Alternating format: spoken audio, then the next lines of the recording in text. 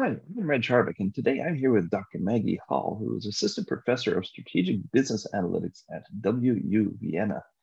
Maggie, welcome. You're not a typical mainframer as such, but your role in the mainframe and legacy and business computing ecosystem is tremendously important. So I'm really thankful for this opportunity to get to know you. Maybe if we can start by figuring out, what's your background? How did you end up dealing with computing issues, given that I understand your degree isn't even in computing?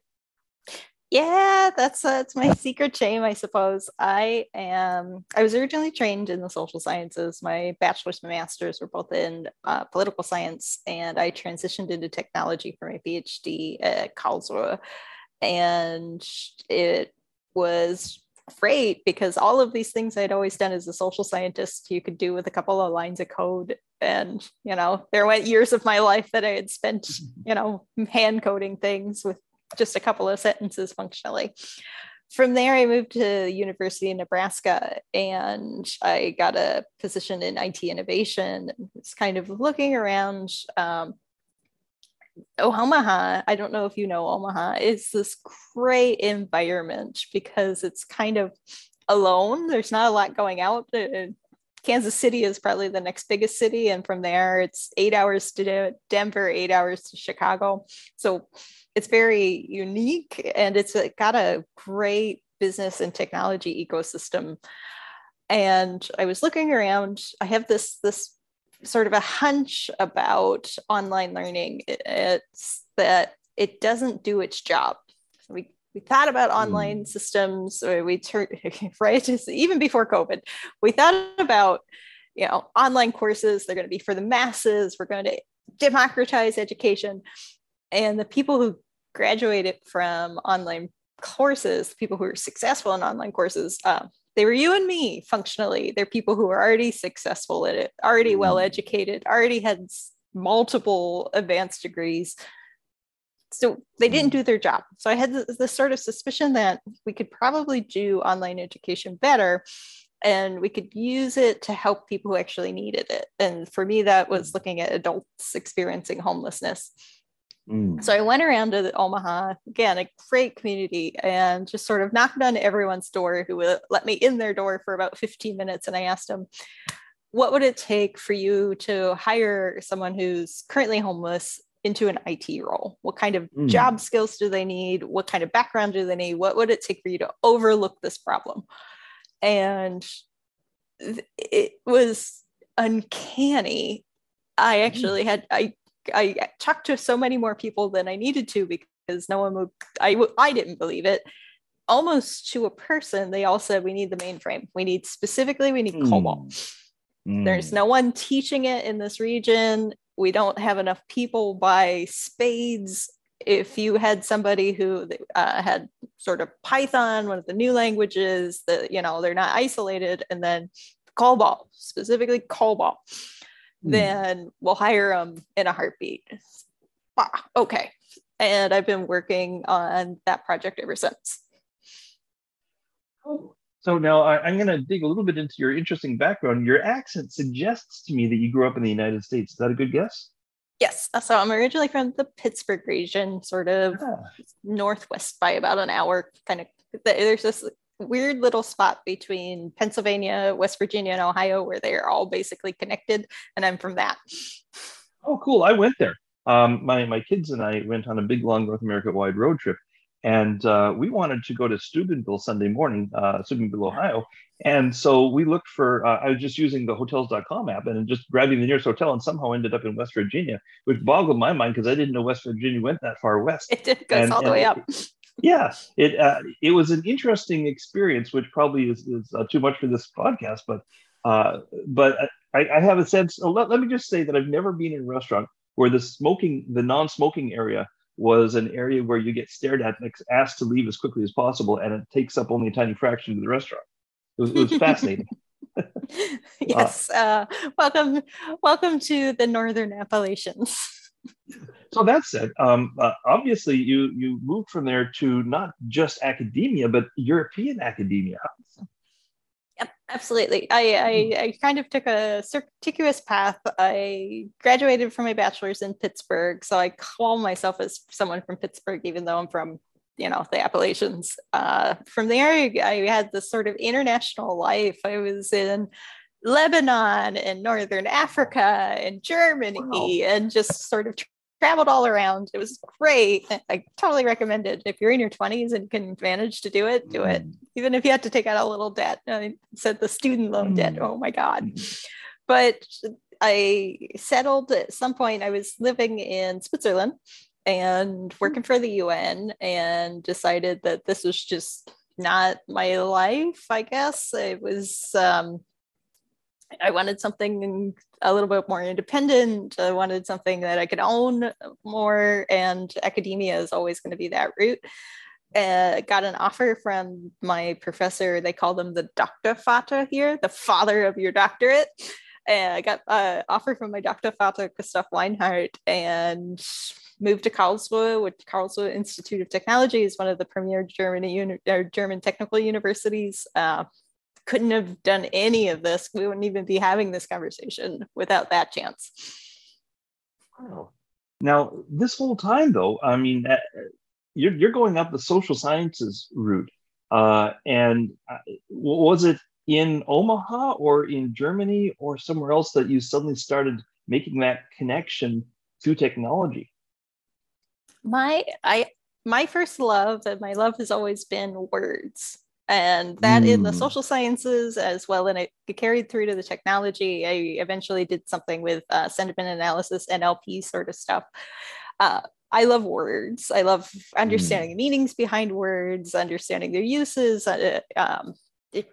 The word latency is the thing that I love the most. I use it all the time when I'm talking to or teaching classes with students. So latency, the way the computer scientists mean it, and the way the rest of us mean it, are not the same thing, and that it matters, and the difference there. So because I love words, it was really easy to transition, and it was fairly easy to transition into sort of an NLP space, sentiment analysis space. And now, NLP, just for our audience, that's natural language programming? Sorry, yes, natural language processing. Processing, sorry. Yeah, and so methodologically I used NLP or sentiment analysis, or a little bit of both, and build out my skill set. I do also some work with image analysis, social analytics, so I use social media data, and all of this, of course, none of this is a part of the mainframe. Of course, that everything touches on the mainframe, and yeah, right now we all need to be lifting. Absolutely. Cool. So, more things run in the mainframe than you'd be surprised, I guess. Or you wouldn't be surprised, but many would be. Well, what's interesting here is that so far your journey has been an intellectual and academic journey. And you and I are on the COBOL committee, where we just had a call recently, and we're talking about how the COBOL and business computing and mainframe world has something of a distinction from the academic technology world, that is really important as we take a look at how to make sure it continues to be staffed. And to see that you've got this wonderful linguistic orientation and word orientation, which is something my family cares very much about. My brother, Dr. James Harbeck, actually writes a nearly daily column called Word Tasting Notes, just about the taste of words in the English language. So I really get what you're talking about here. But it's interesting because your reason for your current activity comes from a completely different but related part of yourself, and that's your care for humanity, which is so important to me. My focus on humanity, the mainframe. That at some point you took this connection from social sciences and language and all of these, and then suddenly, bam, you saw an opportunity to bring it all together in humanity. How the heck did that all come together? If I'm going to be overly honest, I'm going to say it came out at the bottom of the third bottle of wine one day. Oh, cool. I was working. Yes, exactly. Sorry, anyone who's listening. I have a great colleague who's at Google, and he shares this same sort of sense that all of this is just not doing what it's supposed to do. We shouldn't have some of the problems that we have if technology is really performant the way that we had originally intended. If you look back in sort of the original foundational documents of creating the internet, it's supposed to be for education, and it's supposed to equalize use, and it's supposed to be this great tool, and it's not, and that's not fair. It's not fair because we all put this in together, but we're not getting equal use out of it. So he shares this really deep conviction. It's Marcus Croix. He's over in California. And at the bottom of way too many bottles of wine, we took a piece of plastic and stuck it to my wall and started mapping out the sort of how can we fix this problem using education as our cornerstone. So that's that's really how it started. That's the overly honest version, though. I like it. That's great. It's so human once again. As sort of a person who is really carrying this burden on your shoulders just by choice, as somebody seeing the need that is out there, and everybody else is too busy earning an income to realize that the well's going to run dry if they don't prime it. Somehow having had this opportunity to see the need, I gather in some ways in North America, but clearly you're working on it, literally working on it, but in Austria now. How did that all happen? I have my Austrian position. I was at University of Nebraska, and my husband is German, actually. And the pandemic was very, very hard on having family all over the world, and everybody's under different lockdown constraints. And it became sort of a family imperative to try to get back to Europe, be a little bit closer to my in-laws. So that's really there's nothing magic there. I'm still working on the project. I'm still pushing through this conversation. Our major site is Omaha. That's where the project is based for now, but we're looking always at ways to expand it into different cities. Dallas is going to be probably a big site for us. We'd like to go into California because the problem is so acute there. And of course, bringing it back here to me and the EU. Now, I'm going to guess that the homelessness experience in the EU is, although people are still basically people, but there's probably different nuances to it. One of which is that you guys are a lot further north than most people realize. As somebody who's based in Canada, I'm startled by the fact that so much of the EU is actually parallel to Canada, not the United States. And so you have the same daylight and sometimes some of the same weather. Although we're all kind of cooking right now. But I'm curious about as you talk about these different geographies, both within the United States and then external to the US, how the homeless situation and the ability to incorporate that into the future of IT vary, but have things in common. I would say that the more interesting case here is how do we use the same systems that we're working on with homeless adults in the States and use it for current social problems in Europe. And for us, that's going to much more be things like linguistic minorities, people who come in from, let's say, Eastern Europe and then move to any of the Western European EU countries. That's going to be asylum seekers. You saw just a few years ago where we had these just million people, trains of walking migrants coming out of Afghanistan and Pakistan, for example, and integrating these people who are just very much on the margins of society, this with that same mechanism though. So take these critical undertaught languages that run everything we do and make sure that they have the skills that they need to be so well trained that nothing else matters. Cool. I love the faith in humanity and individual humans given an opportunity that you have here, and I support it. That said, do you have any practical examples of what particularly works well in creating that connection in any of your locations yet? Oh, that's such a big question. I almost need to have you shrink it down. So are you talking at the curricular level, or are you talking about at the partnership level? There are so many elements.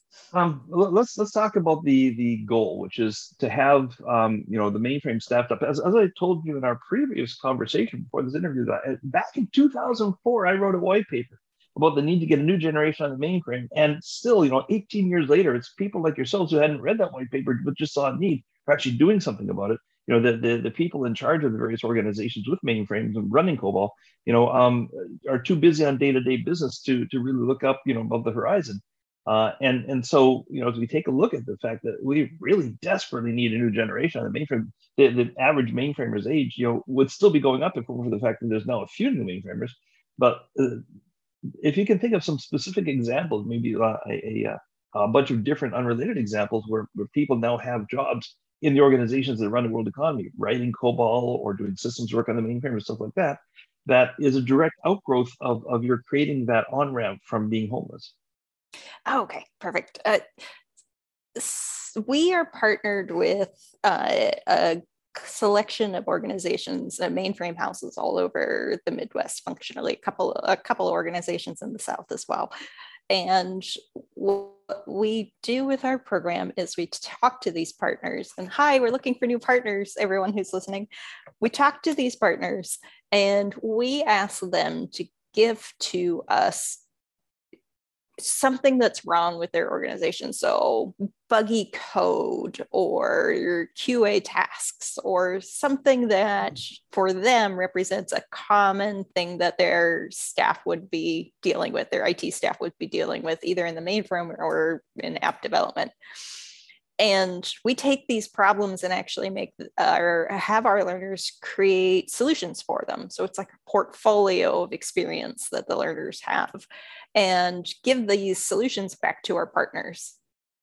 And from that, it creates an assessment center function. You have shown what it is that you would do if you were attacking this buggy code or if you were doing some sort of testing. And that gives them the hiring manager and the HR management sort of a baseline level of being able to understand. So that's sort of our magic trick there. It's really heavily aligned on partnerships. In terms of hiring, we see a lot of interest in testing, QA and testing.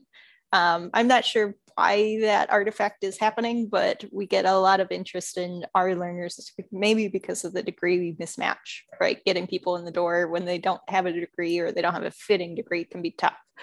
So we do get a lot of orientation towards QA and testing. Interesting. Like to change that, but yeah.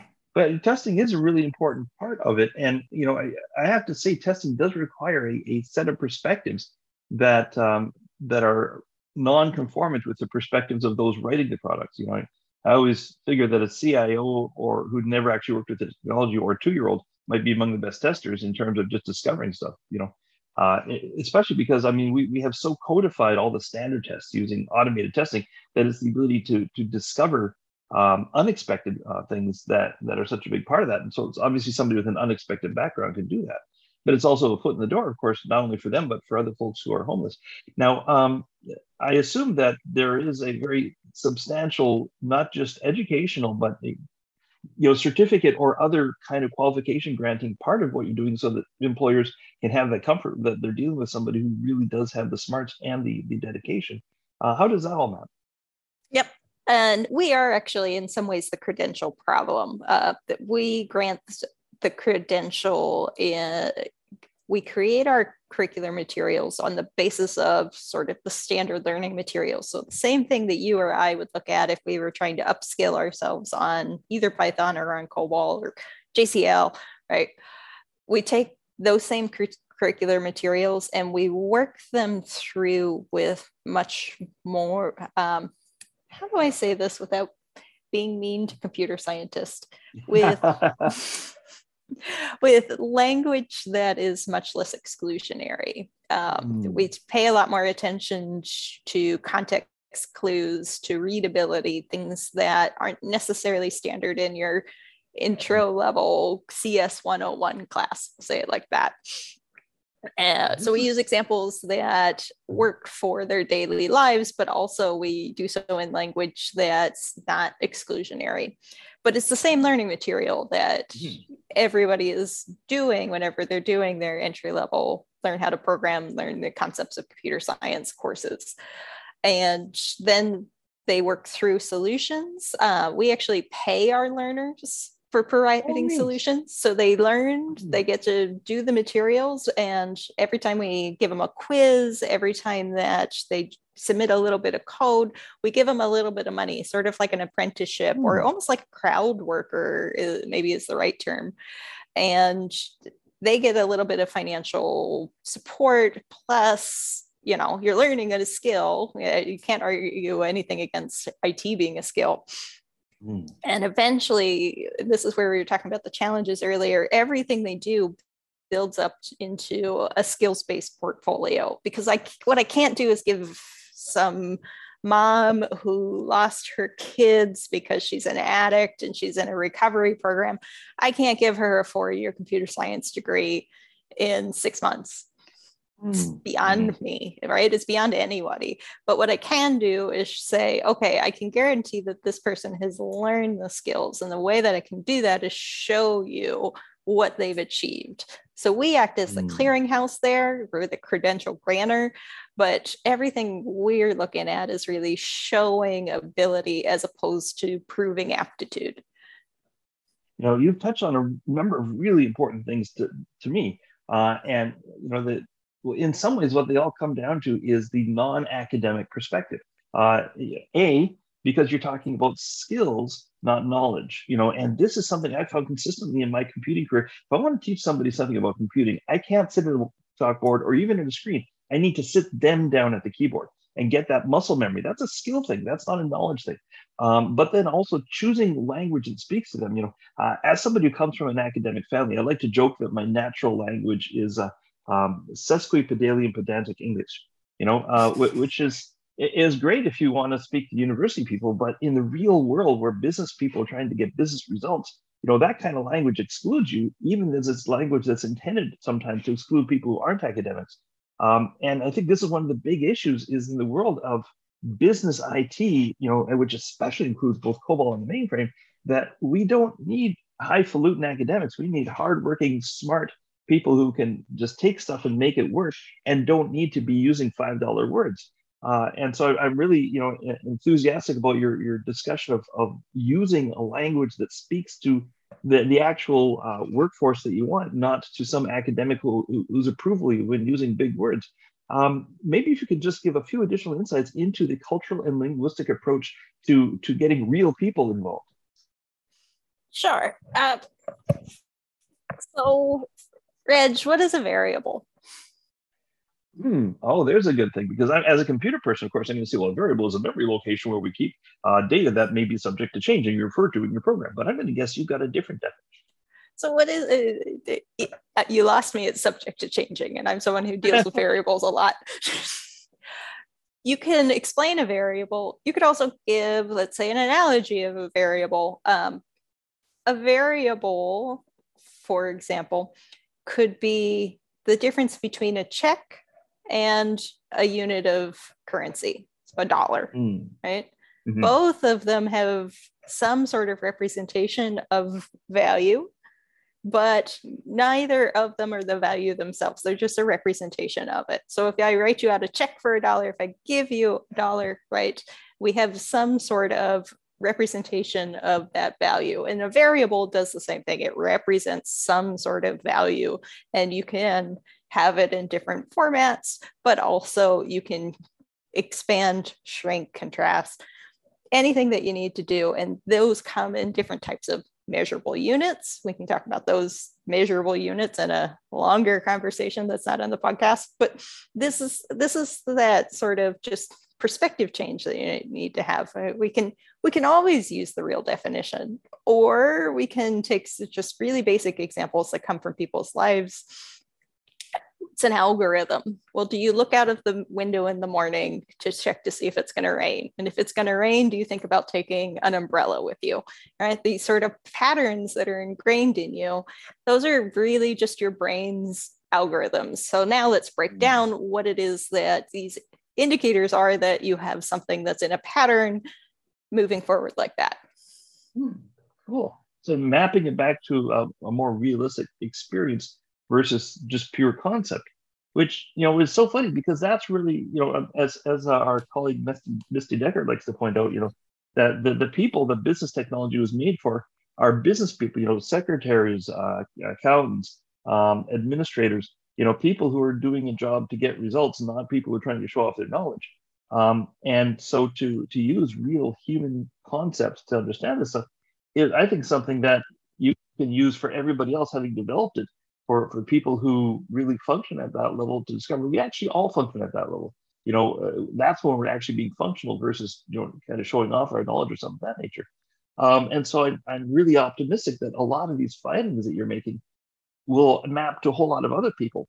That said, how do you, if you were to put yourself in a position of somebody who could not merely predict, but dictate the future of business computing, large enterprise business computing, including organizations that have COBOL, that have mainframes, what would that future look like, and what would you have done or be participated in to make it happen? My sad perspective is I think it's going to continue the way that it is going right now. There are some really great efforts out there, and Open Mainframe Project among them, of sort of saying, hey, look, we're walking into a burning fire. This is a slow moving crisis. But like many slow moving crises, we only really deal with it when it's a little bit almost too late. And mainframe has proven itself over and over and over again to be similar to a slow moving crisis. And the example that all of these mainframers had to come back from retirement at the beginning of COVID because nobody in the US government knew how to reprogram the Social Security Administration so that people could get their stimulus checks. That's shocking, and it should be terrifying to all of us. And yet we've made zero changes, right? The mainframe sector, it's just showing this over and over and over again. Slow moving crisis, we're going to deal with it when it's way too late. What I would like to have an answer is that there are ways for some of these problems that we see. So integrating people at the margins of the digital era, so on the side of the digital divide, we can find a better way to almost leverage the two crises off of each other, right? We have two problems, but if we pull them together, we can find a solution. I don't need these people who are in my program to take calculus, right? That's one of the classic conversations in computer science education right now. How much math do they need? And calculus is just one of those hills we all like to die on. None of these people need calculus if they're getting hired to do quality assurance level 1. I'm sorry, they don't. All right. So let's meet people where they're at, meet the technology need where it's at. It turns out that in some cases, you can really take two problems and it creates a better solution. And that's what I would love to see. Hopefully, I'm a pessimist in everything that I said first round. That's awesome. Maggie, this has been an absolutely wonderful conversation. Is there anything else you'd want to share with us? Just I don't want to miss the opportunity to hear it. We are always looking for people to partner with. We are always looking for people to interview to understand better what the needs are in the entire mainframe talent pipeline, not just on the COBOL programming. So reach out. We're all over we have a partner in Dallas. We have a partner in Omaha. We have got myself. And thank you, Reg. This is just such an opportunity. Thank you. Maybe one last thought then is, can I get an email address or some other way people can reach you and contact you if they have questions or ideas?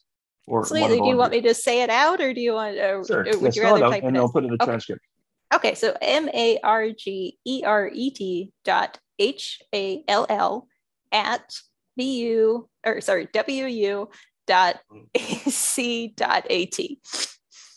Awesome. Okay, and so let me say I should have typed that. So Margaret.Hall@WV. Yeah, WU.C.